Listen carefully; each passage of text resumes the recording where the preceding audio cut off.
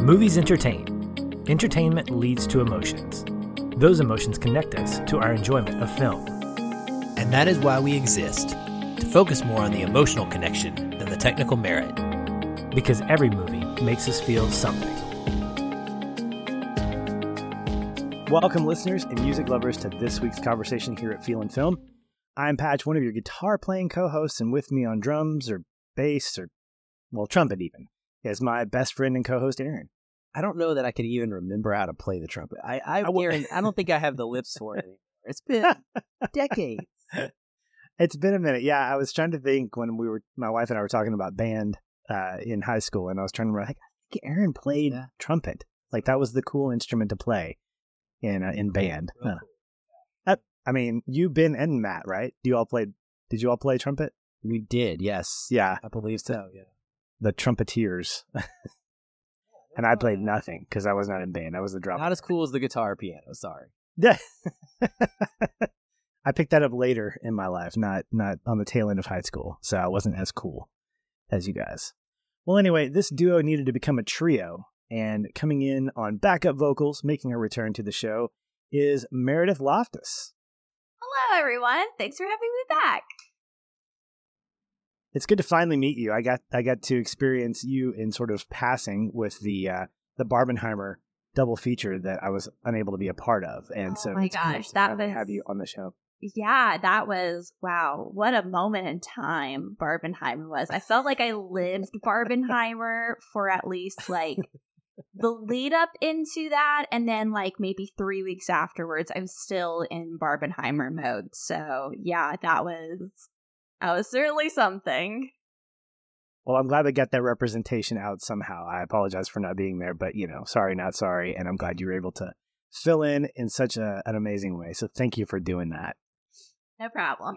Well, Apple TV Plus recently released the latest feature film from John Carney called Flora and Son. And all three of us were ready to talk about it as soon as we could. If you've listened to this show long enough, listeners, you know that Sing Street is my absolute favorite film of his, and it sits atop my all-time favorites, which there have been a lot of great movies, and I've rewatched a lot. And this one, Sing Street, still is unmatched. I could talk about it for days. I will defend it as long as I need to, and will recommend it to anyone who hasn't seen it. But we're not talking about that. We're talking about Flora and Son. That's not to say that we won't bring up Sing Street a number of times. I'm pretty sure we will. But my question was, going into this, did it hit the same kind of notes? And I do mean all pun intended there. Let's find out, shall we? So this is your official spoiler alert. Check it out. Again, Apple TV Plus has it. It's definitely worth the $5.99 or whatever they're charging now. But whatever the cost is, it's totally worth it. Get a month's worth of great content, and let this be part of that. Okay, guys, here we are. We are in the midst of the fourth John Carney film, and I wanted to kind of open up the conversation by asking the question, talk to me about your history with the Carneyverse, as I call it. I know they're not interconnected, but I like calling it the Carneyverse because that sounds kind of fun. Meredith, let's start with you. Where did you fall in love with John Carney, or are you just here out of obligation to me? Oh man, I am not here out of obligation. I love John Carney films.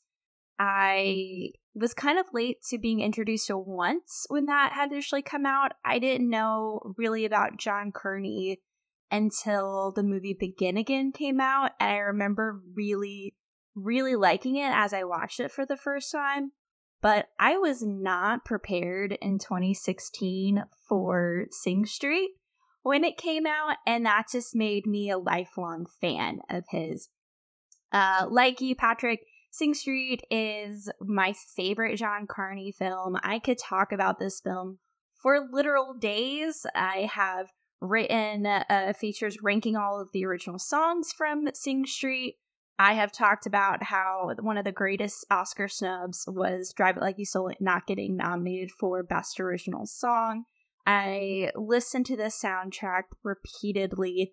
I adore everything about Sing Street. So when the announcement came that Flora and Son was like premiering at Sundance this year. I was like, we're getting a new one. Let's go. I am in no matter what at this point.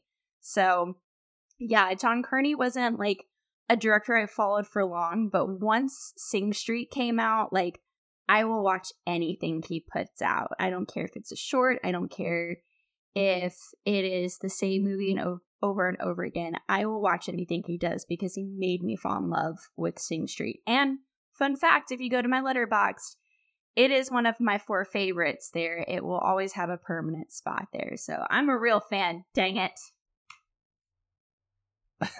That's fantastic. Aaron, what about you?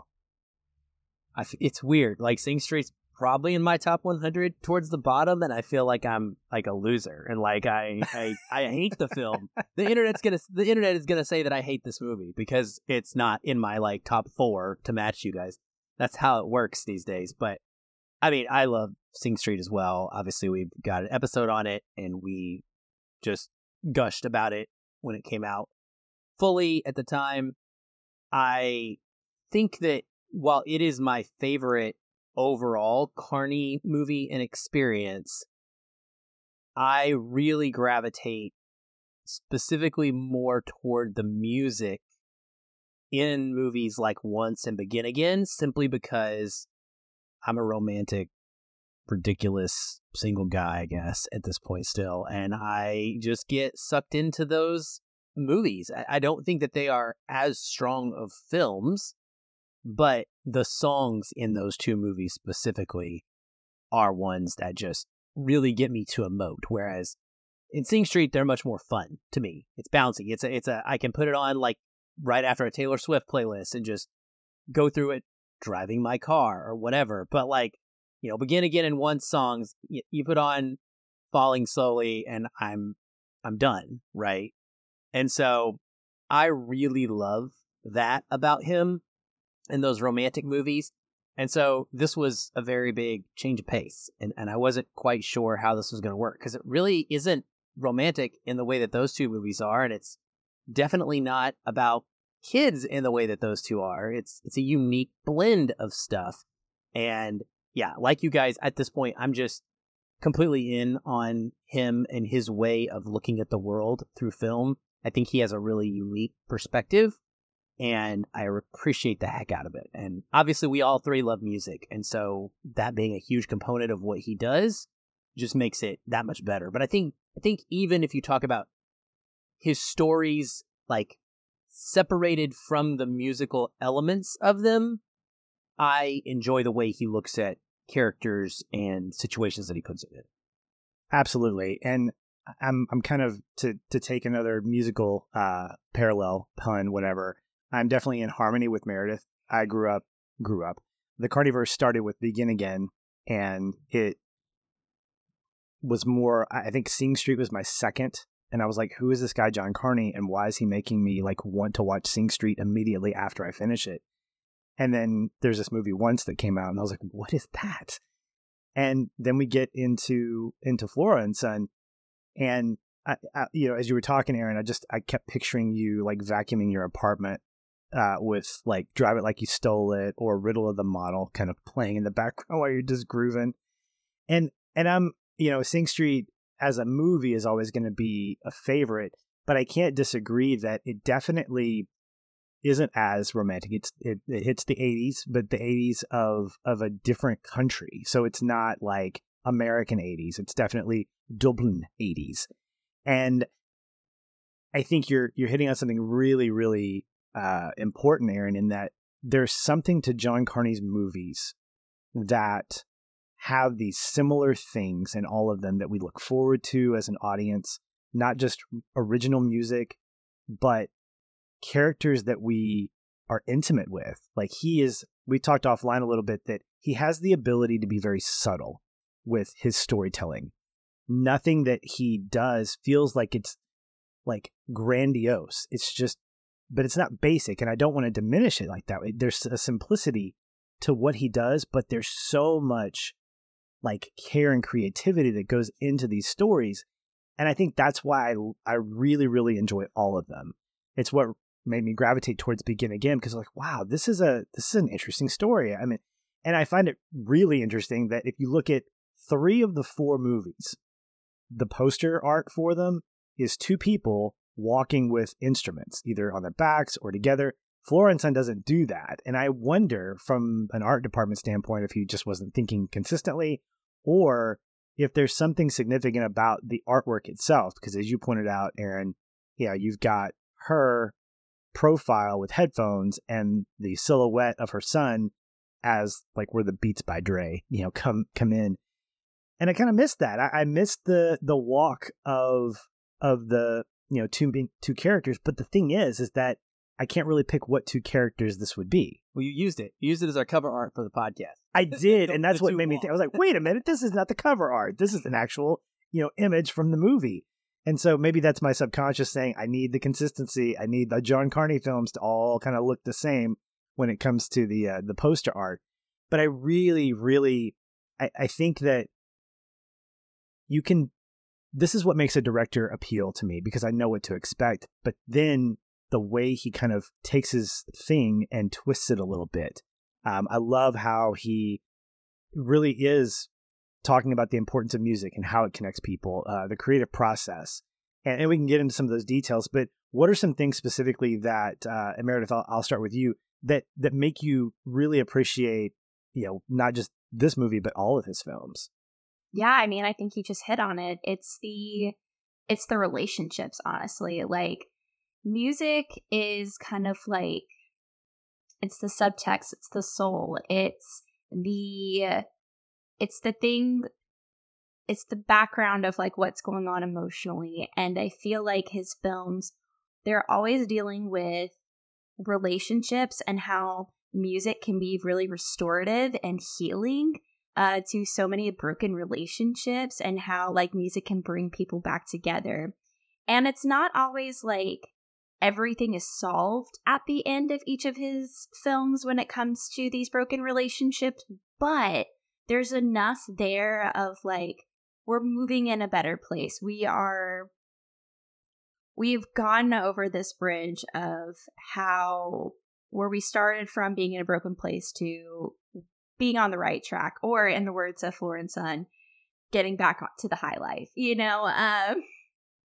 and what I love about Flora and Son in particular is that he does this type of film in the context of a single mom who has a contentious relationship with her son.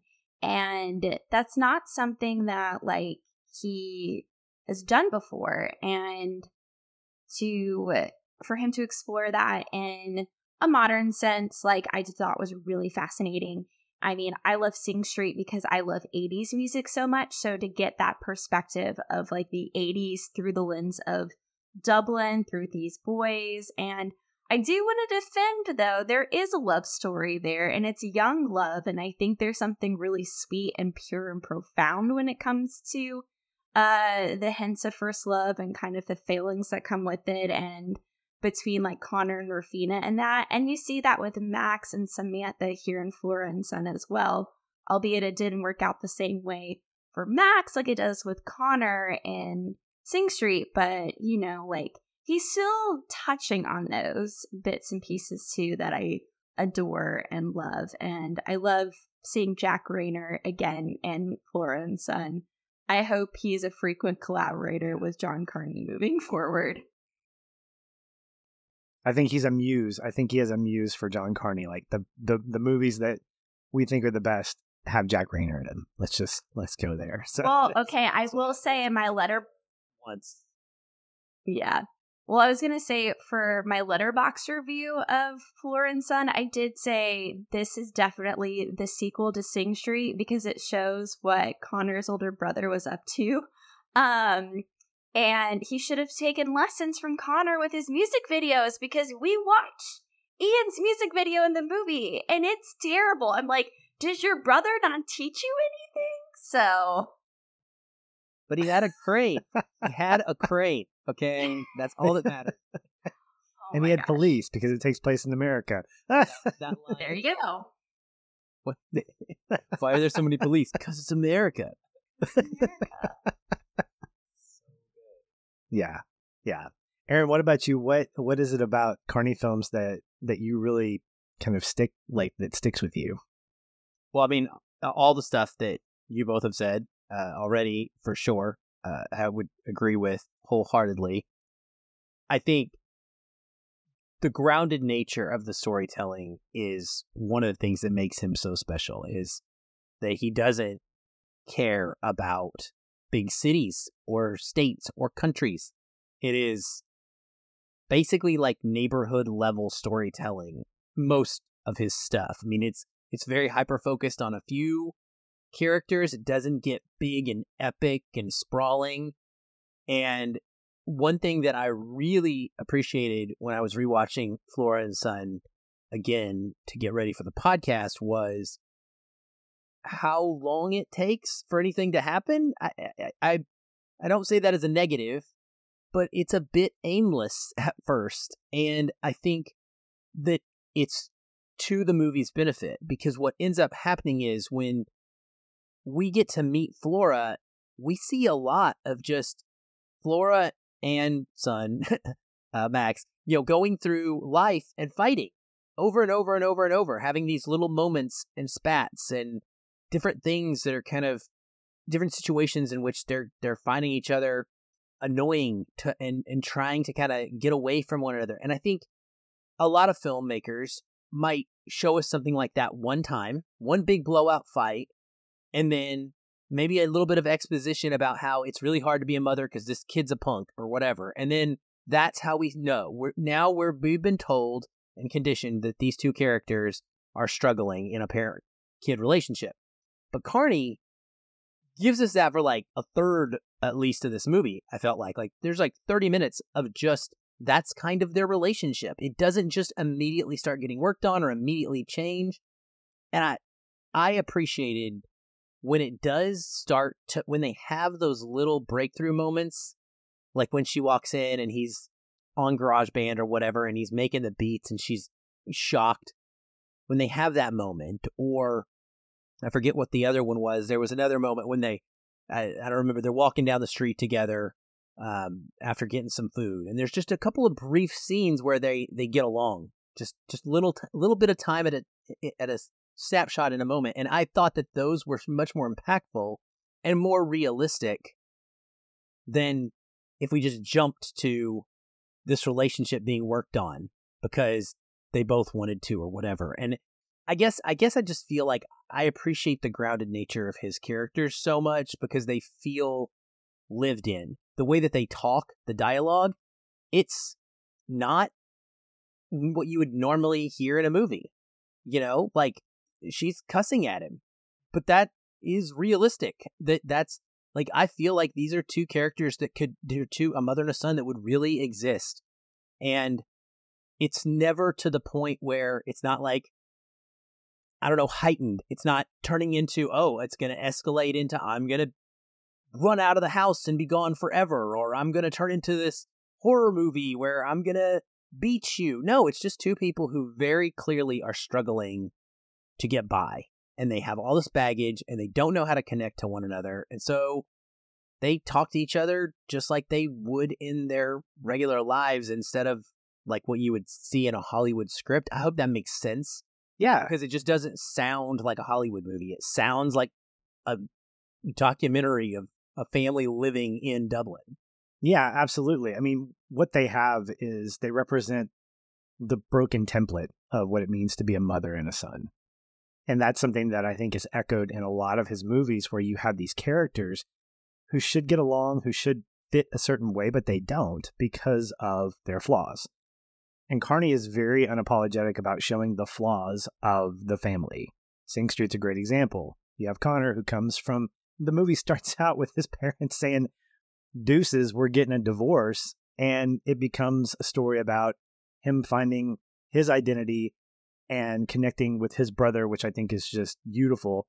And this is the same way where you have, or a similar way, where you have Flora and Max, who we see that they're not the right mother and son. I love that she questions her role as a mother. Like she's talking to, I think it's her friend. I don't know if it's her friend or a relative, but they're talking and she's like, I'm a terrible mother. And then her friend's like, no, you're not. But then she says these things. She's like, yeah, you might actually be. Like it's a very blunt, honest look at the fact that it's a messed up world that they live in because there was nothing planned about her relationship with her son. Like she talks so bluntly about how she did everything differently. Like when she got pregnant, everybody else was having abortions and she wasn't.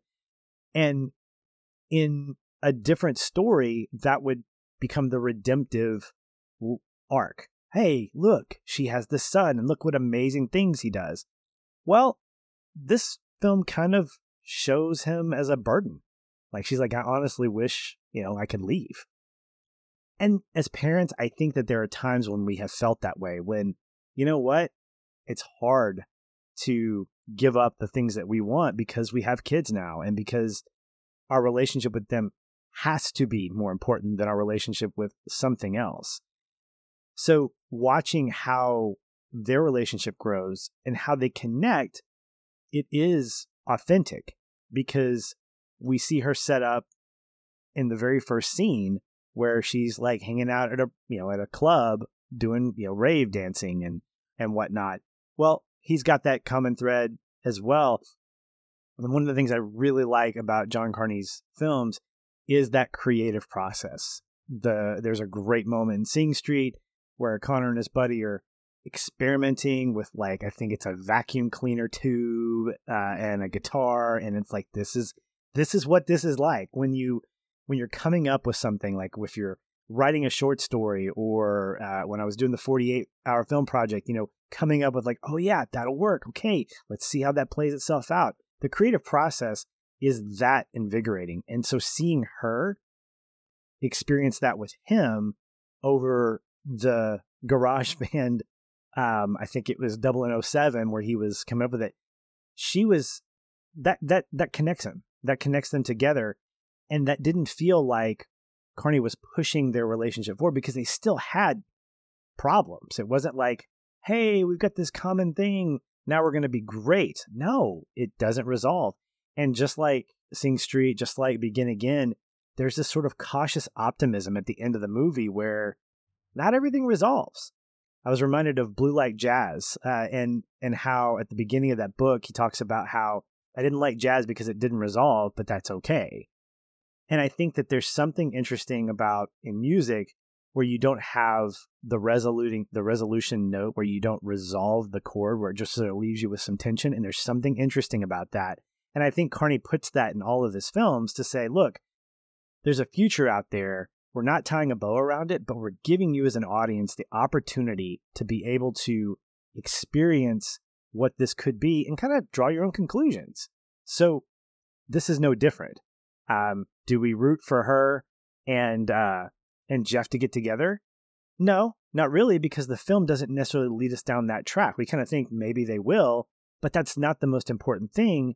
It's really about her and her relationship with Max sort of finding their own resolution. But even that's a little messy too, because it's who they are. They're not a perfect mother and son. And I like that Carney doesn't leave us going, music brings people together and makes everything perfect. Nope, it doesn't. It does the first part, but people help provide redemption for each other in his world. And I think I like the consistency of that in his movies. Yeah, I was going to say, the thing that I love about Flora and Son, and particularly the relationship between Flora and Max, is that, Carney puts in all these, lovely seeds to make the emotional moments hit, even though it's not pure resolution, but it just, pulls at your heartstrings in a very particular way. I think about the moment in the courtroom when she has the moment that she could just leave her son there. And she even talked about it with her friend at the beginning of the movie. Sometimes she thinks about, he just never came home, and that was her opportunity to not, show up for him. And then later, when he is behind bars, he talks about his favorite day that he's had so far, and it was making the music video with his mom. And, that kills me every time I've watched that, hearing like, because when they made the video and he sent it off to Samantha, the girl that he likes, it didn't work out and he was still mad at her, but he still looks back at that moment very fondly. And it's just one of those like beautiful little breadcrumbs that like we do see the healing happening there, but it's not like, even by the time like they perform the High Life at the very end together live at the pub, like there's still things to work out there, but there's just a lot of like just beauty baked in there, and I just adore it. Yeah. I did want to bring up that moment with them at the end.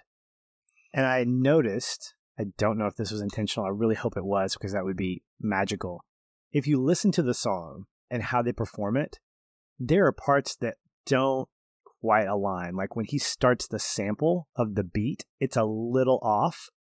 And there are times when the note isn't quite perfect.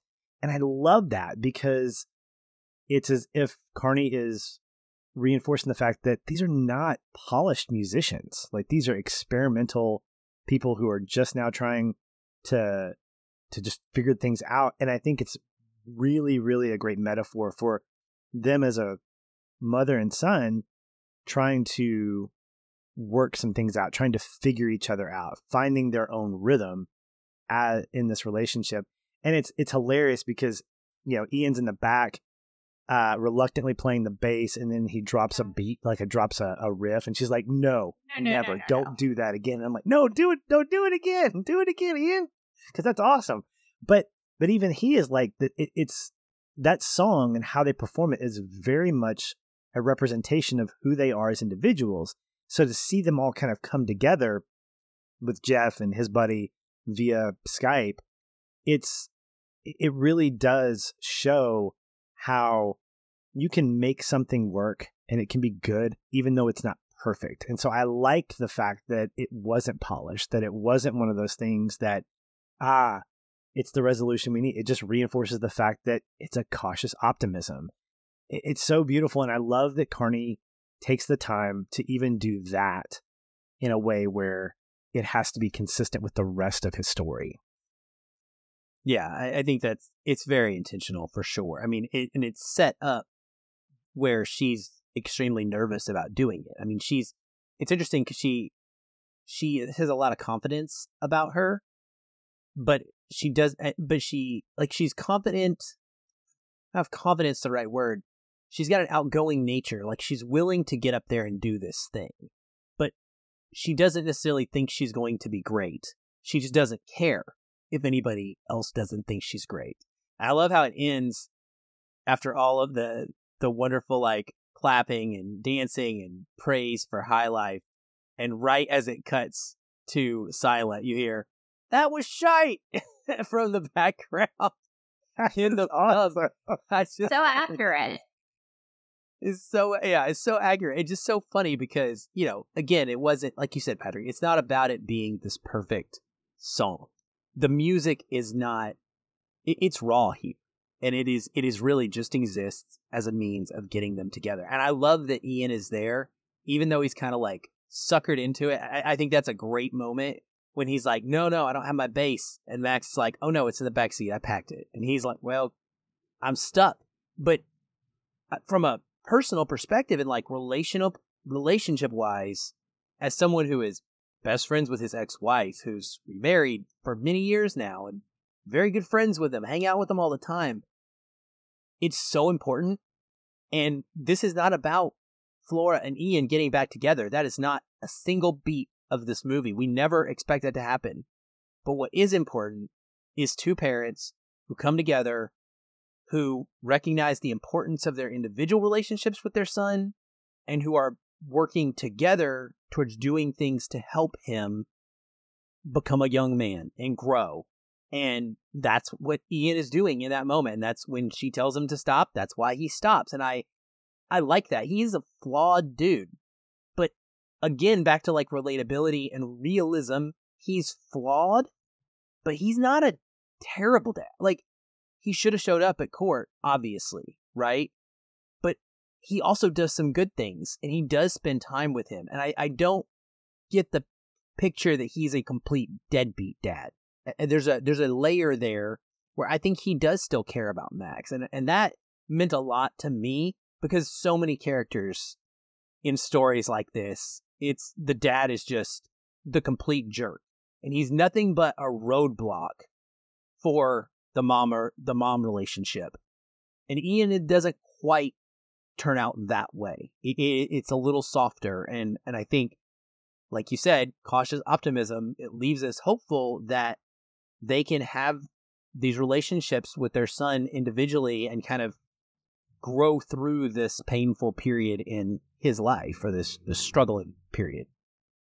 Yeah, I think the challenge here is that it would be easy to paint a picture of the good parent, bad parent, as you say, and put them at odds with each other. And that, I think, has been played out.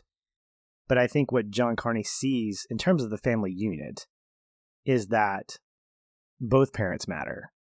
Even in Sing Street, I don't remember the parents being dismissed necessarily. Like they didn't they were definitely background characters to Connor and his brother, but I never saw them as parents who were completely dismissive. Like, we're doing our own thing, and we're just going to be stereotypical parents that are not involved in their kids' lives. I mean, their divorce and everything that they were going through was a significant part of Connor's journey, and his brother as well.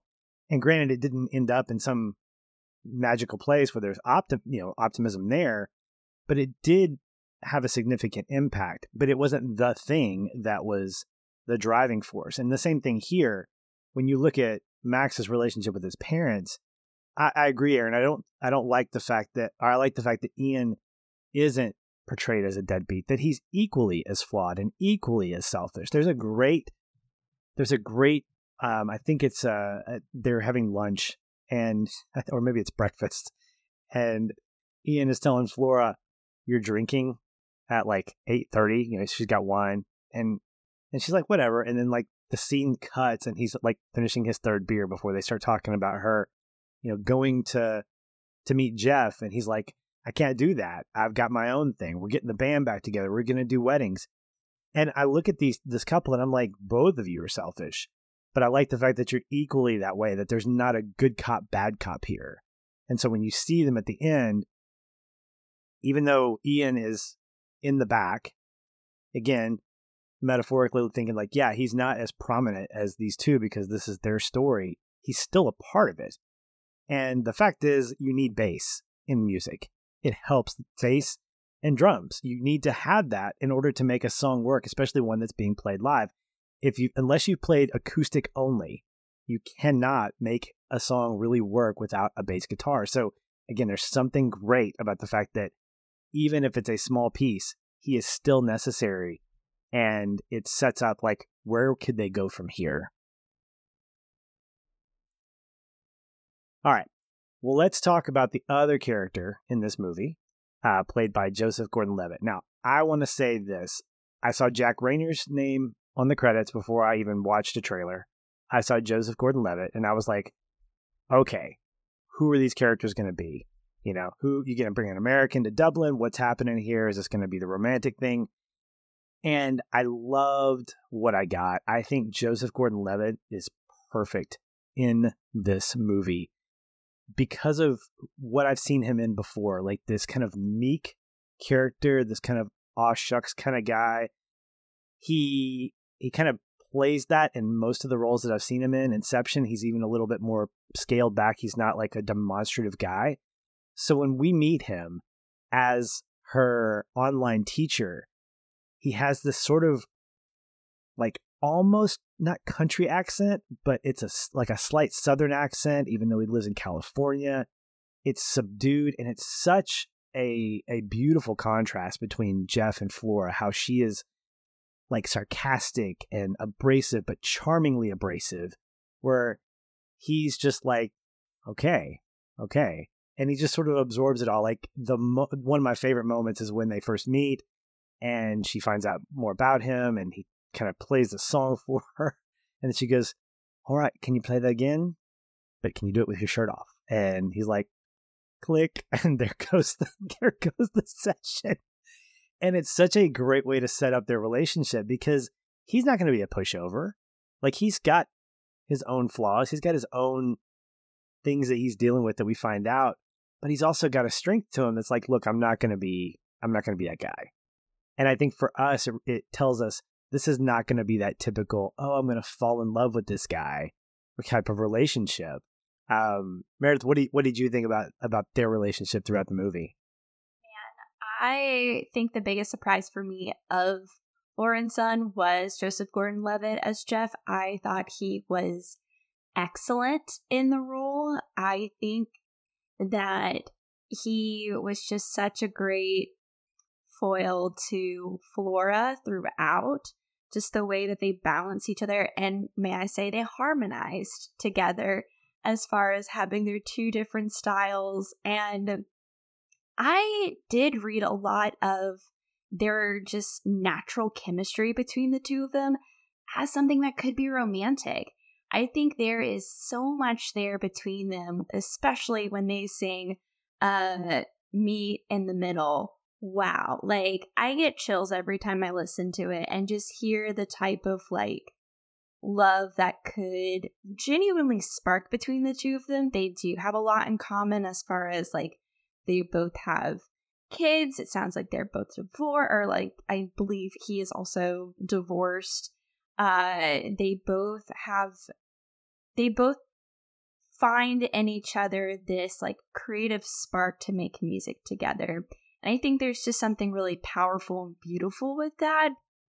And I mean, the second that the credits roll and you hear Joseph Gordon-Levitt's voice start singing Talking to You, that is a love song, okay? Like, he was ready to play that for her in person. If we ever got a sequel to this movie, I 100% believe that they would either, one of them would go to LA or go to Dublin, or they would make Meet in the Middle legitimate and find a place to meet up, because like there was enough there. And obviously that is not like the purpose of this movie. It's not overtly a love story, but there is a love story happening there and a connection that they have found in each other. And I just think it's really beautiful. Like, and I love how they were able to communicate that through Zoom. And then of course all of her scenes, like where he was like there in person with her, which, you know, I just think was just done excellently. And even I think the last time they did their Zoom together before their performance of High Life, like Jeff has this face, like this expression on his face of just longing and like, I wish you were actually making it out here. And I like, the second time I watched it, I just really felt that. So I was really surprised at how much I ended up caring for the two of them together.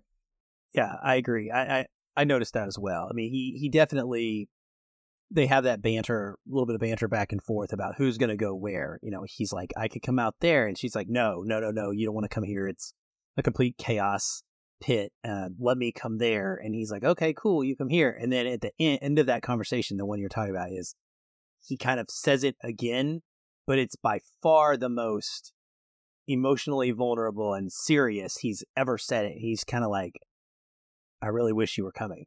and you definitely feel that in that moment, that there is a spark there. There is something there that has grown between them. So I agree with you. I think it's both really beautiful that it goes into the whole unresolved storytelling that we don't need to know. I agree with you. I'd watch a sequel in a heartbeat, but we don't have to know. We can imagine that this is a relationship that's going to continue. These two people have found something in each other, and they are going to continue spending time together. And maybe now, once, you know, things get better at home, they're able to go cross country. Who knows? I like kind of not knowing. I like the fact that it just leaves her in a place where the future is bright for her in many different aspects of her life. I also love the performance, and particularly, I think the kind of side point of this movie that Carney is playing with is our relationship to technology and screens. And I just agree with you, Meredith. Like the way that he is able to bring Joseph Gordon-Levitt through the camera to put him in a room with her when it first happened was very shocking. I just was not expecting any sort of like visual effect in a John Carney movie. I was like, what is going on right now? Did he like fly here? Are we moving forward in time? But it's not done at all in a, like, it doesn't draw attention to it at all. And it is so powerful in depicting, I think, that stage of progression in the relationship where it goes from just you and me separated by this camera and this microphone and this screen to we are now really connecting. And like we are two people that are present with each other in a way that is very hard to do over Zoom. And he talked about this a little bit in the Q&A after the movie when I saw it premiere at Sundance. This was made during the pandemic. It's one of those movies, and it was a time that was really hard for people to connect. And I think he wanted to show what it's like when you put enough effort into it and you crack through that barrier, and it can be something meaningful. It doesn't have to be something that keeps you at a distance. And so I really appreciated the subtle way that he made that point. Yeah. I think that watching them in those scenes where he comes through and they're together and intimate it's just beautiful to watch. Something else that Carney does specifically with their relationship is this sharing of things. Like they share their stories with each other. I like the fact that they both come from broken hearts, and he opens up to her, she opens up to him. At one point, it's a favorite part of the movie for me because of what it is. But he gives her homework. I think it's after the picnic that they have the digital picnic where she's out doing her thing. And how do you get great Wi-Fi like in all these different places? I'm just wondering, because she's got like really fantastic connection in these different places. So Ireland's built differently. I guess so. Even the waffle place has good Wi-Fi, I guess, right? Anyway, so he gives her homework, and I texted you, Aaron. I was like, well, if I wasn't in already, I'm in now. Because she cues up Joni Mitchell's 1970s live performance of Both Sides Now. Now, just a little history here. There are certain songs that I call my favorites. This is one of them. And part of it has to do with the fact that the version I heard first was actually at the 2010 Vancouver Olympic Games. Now, at the opening ceremonies, it's weird. But it's Joni Mitchell years later re-recording it as a ballad, like with just pads instead of the guitar. And now this version that we hear in the movie is not poppy necessarily, but it's got a rhythm to it, a very simple rhythm. But the Both Sides Now re-record that she does with a lower voice as she's gotten older, it allows you to sit with the lyrics. And I love this song. I love it. It's a regretful song, and there are so many lyrics to it. I just want to call attention. She says at the chorus, "I've looked at love from both sides now, from give and take, and still somehow it's love's illusions I recall. I don't know love at all. Tears and fears and feeling proud to say I love you right out loud. Dreams and schemes and circus crowds. I've looked at life that way." And it's just the way that she sings it and the lyrics, particularly here, and seeing how Flora reacts to it is so intimate. It's like Jeff is saying, here, do you want a piece of my world? Here is what I gravitate towards. And this says so many things that I've seen love from both sides. Now I've seen both things, and I don't know. I can't define it because I've seen it from different angles. And it really does echo the theme of this movie and a lot of Carney's films, which is we just don't know the right answer, but we're still struggling to figure it out. And that's good too. And I think that's what really breaks her through her apprehension to kind of open up to him. And that's what leads to Meet in the Middle, which is probably my favorite in terms of just performance. I love that, as you mentioned, Aaron, the way that we go from screen to live. I love that he comes from behind, almost like he's about to embrace her. And then they just continue their conversation. He talks about, the sun's coming up. And she's like, yeah, the sun's going down. And they are digitally meeting in the middle where the sun is actually just doing both at the same time. I wish that I could see that visually. I know we're in Dublin at that point, but it would be so cool just to see the sort of mismatch of like, what does that look like when the sun is trying to do both, and how would that look visually? But I think it gets kicked off by the Joni Mitchell song, which just sold me. I was like, yes, Carney gets it. Carney gets his characters. And I love that he articulates it through the lyrics of Joni Mitchell, who is just amazing. All right. So speaking of songs, obviously John Carney is the king of movie musicals. And I believe it was the Q&A that you got, Aaron, where Joseph Gordon-Levitt said, I love these things, but I've never found a good one. And John Carney tends to just bring the best. The movie musical is John Carney's thing.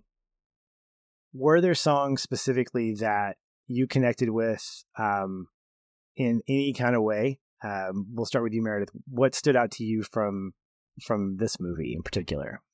Oh man, I mean, you were just talking about Meet in the Middle is probably my favorite of the soundtrack in this one, just because of the intimate nature of it.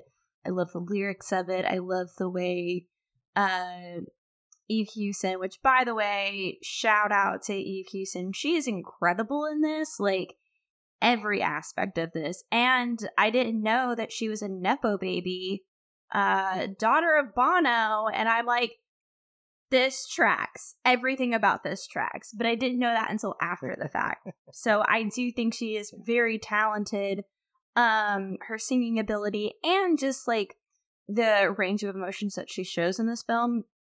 So I love Meet in the Middle, mainly because of her chemistry with Joseph Gordon-Levitt. The lyrics are just so like lovely and funny, and just like this like beautiful harmonization between the two of them. But then I really love High Life. The first time I watched Flora and Son, during the performance of High Life, I actually teared up because of the cathartic nature of it. The fact that it was this beautiful blending of the acoustic guitar of like what she's been learning for the past few weeks with Jeff, combined with the trap electronic noise, sounds, not noise, it is sound, and it is good sound, like, and it comes together from her son Max to create this like beautiful messy song that just like through the lyrics just recaps their relationship in a nutshell. And the line that gets me the most is when she says to him, like, this song is a love song, but it's not an apology. I hate that I hate you because you remind me of me. And that just like tore into my soul when I heard that, because that is such a like honest, vulnerable, relatable thing to say. And she says it, she sings the line as she's looking at her son, and he doesn't have any malice towards her. He isn't upset or hurt by that because he knows it, and like he feels that too. And then he goes and do his rap section that does like his side of his story essentially. And man, I just love it. And I watched Flora and Son before we got on so that I could be ready for this, and it just like gave me the chills again watching that scene. So those are the two big ones for me. I do like 007 just for kicks, and it's so good. It's so good. And then I love Talking to You as well. Like I said, like it was the surprise song in the credit scene that you're just, or not even scene, it's just Jeff singing that, and it just like hits you in the feels a second time after you just had this like beautiful cathartic experience of High Life to go into that. And I'm like, oh, I need to sit here a while. Why are you doing this to me, John Carney? But like clearly he knew what he was doing. So those were standouts for me. Good stuff. Aaron, what about you? Well, I mean, they're all good, and I think that we're saying that, all three of us. High Life gets to me because the emotional build up to the moment, and I think, Meredith, you just expressed why so perfectly. I'm not even going to attempt to say that better than you did. But when that happens, like, that's when I get unexpected tears. Like, my eyes kind of start welling up, and I appreciate that sort of musical influence in storytelling. And that's why I love musicals. That's why I love emotional films, because it sneaks up on me.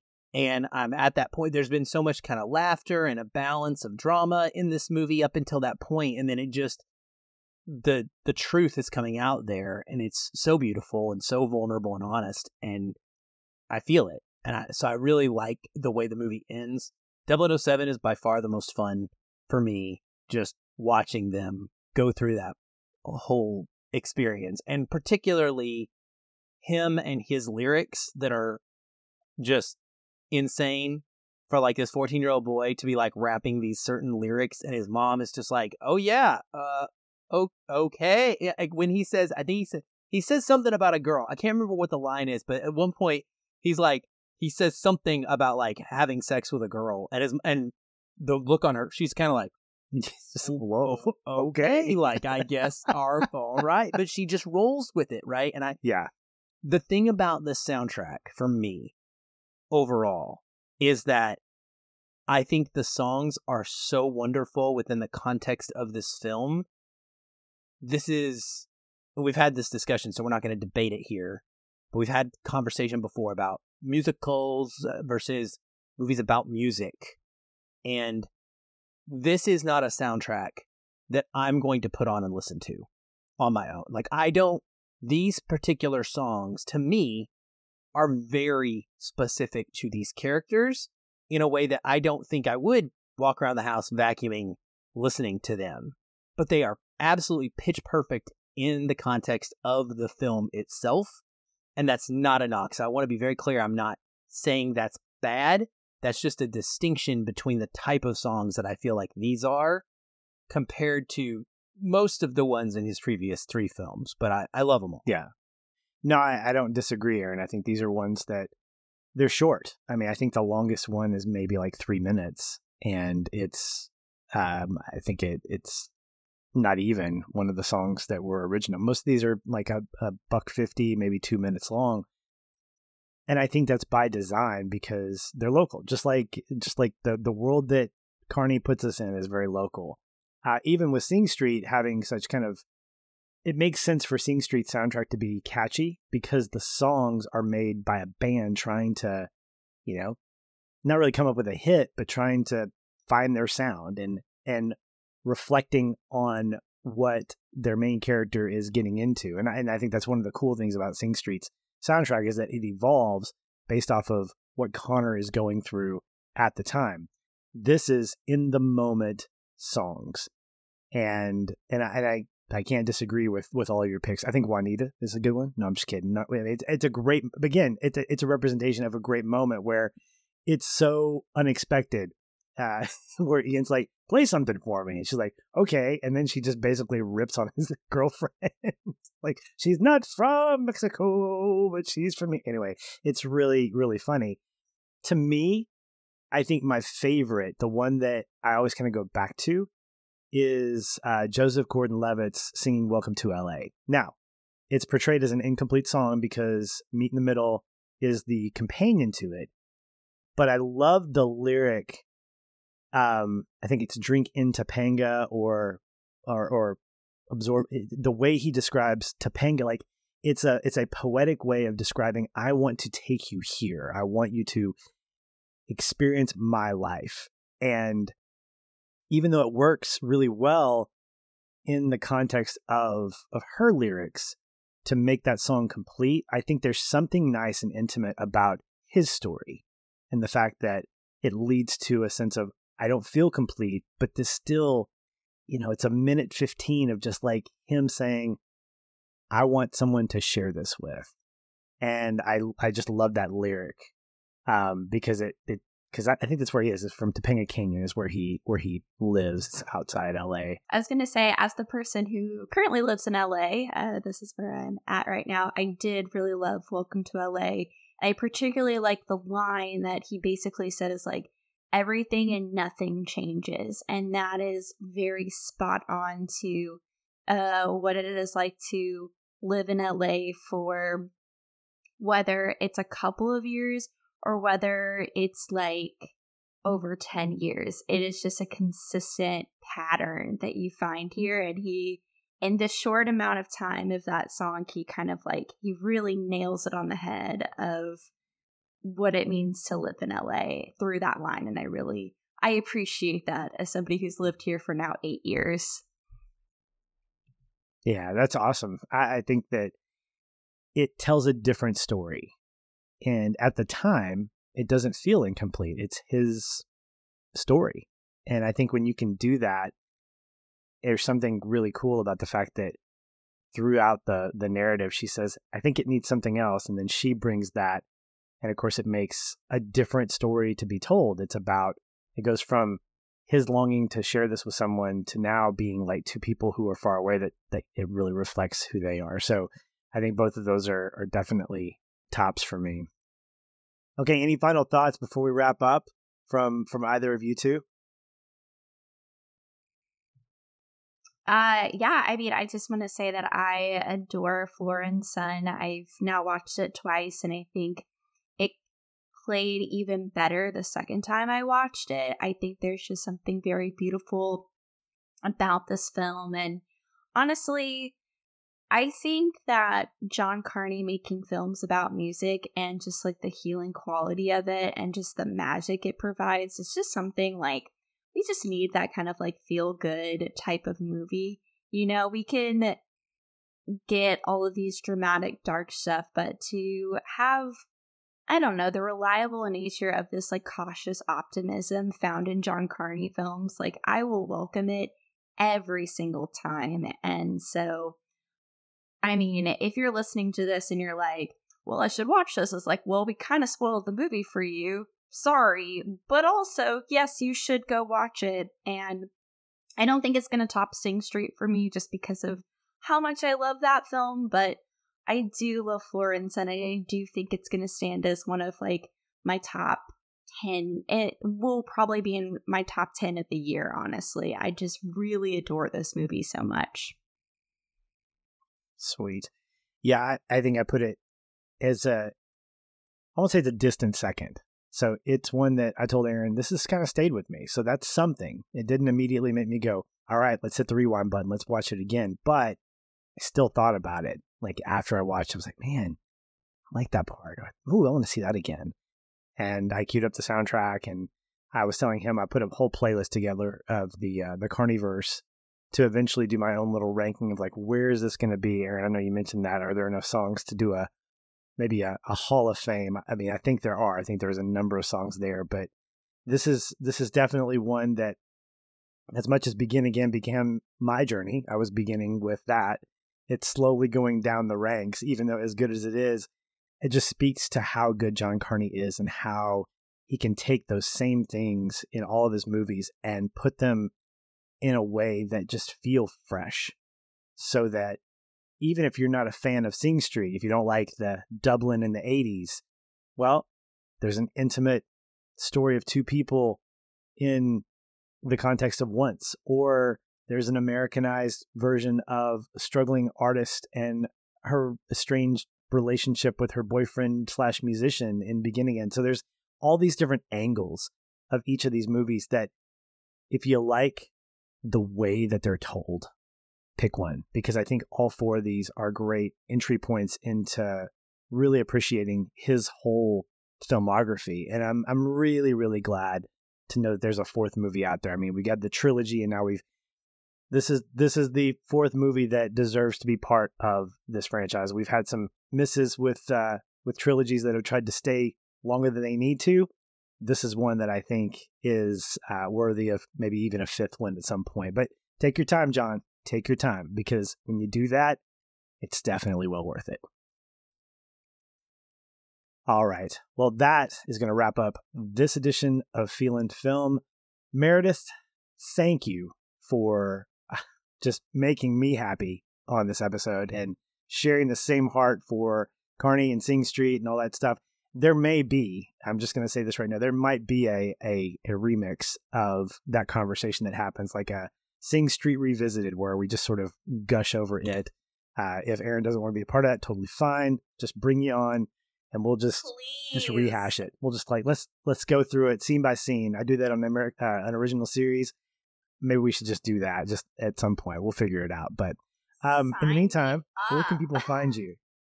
Yes. Oh my goodness. Put you on there. Yes. Where can people find you on social media if they want to talk to you more about this? Yes. Oh my gosh. Thank you again so much, Aaron and Patrick, for having me on. It is always fun to be on Feelin' Film. You can find me on Instagram, formerly Twitter, Letterboxd, Blue Sky, and Threads at Meredith Loftus.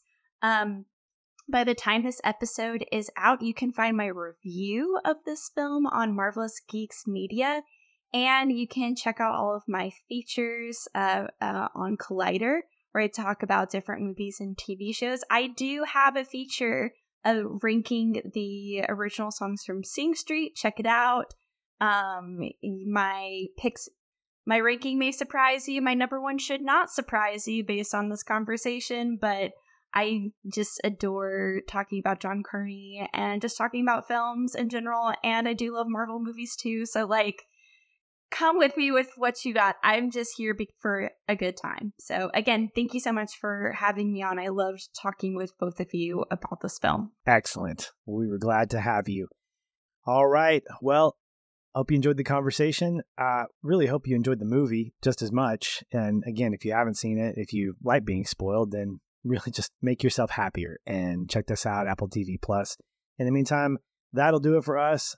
Thanks for a great conversation, you guys. We'll talk soon. Hey everyone, thanks again for listening. If you enjoy the show, we'd love to hear from you. You can leave us a review on iTunes or wherever you're listening. These help increase visibility for the show and grow our community of listeners like you.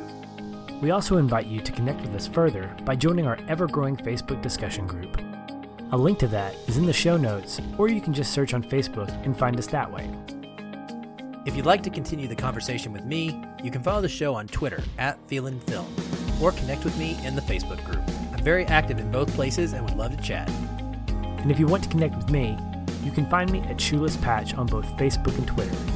Be sure to tag me in any comments so that I'll be notified and not miss you. Once again, thank you for listening. We'll be back soon. Until then, stay positive. And keep feeling film.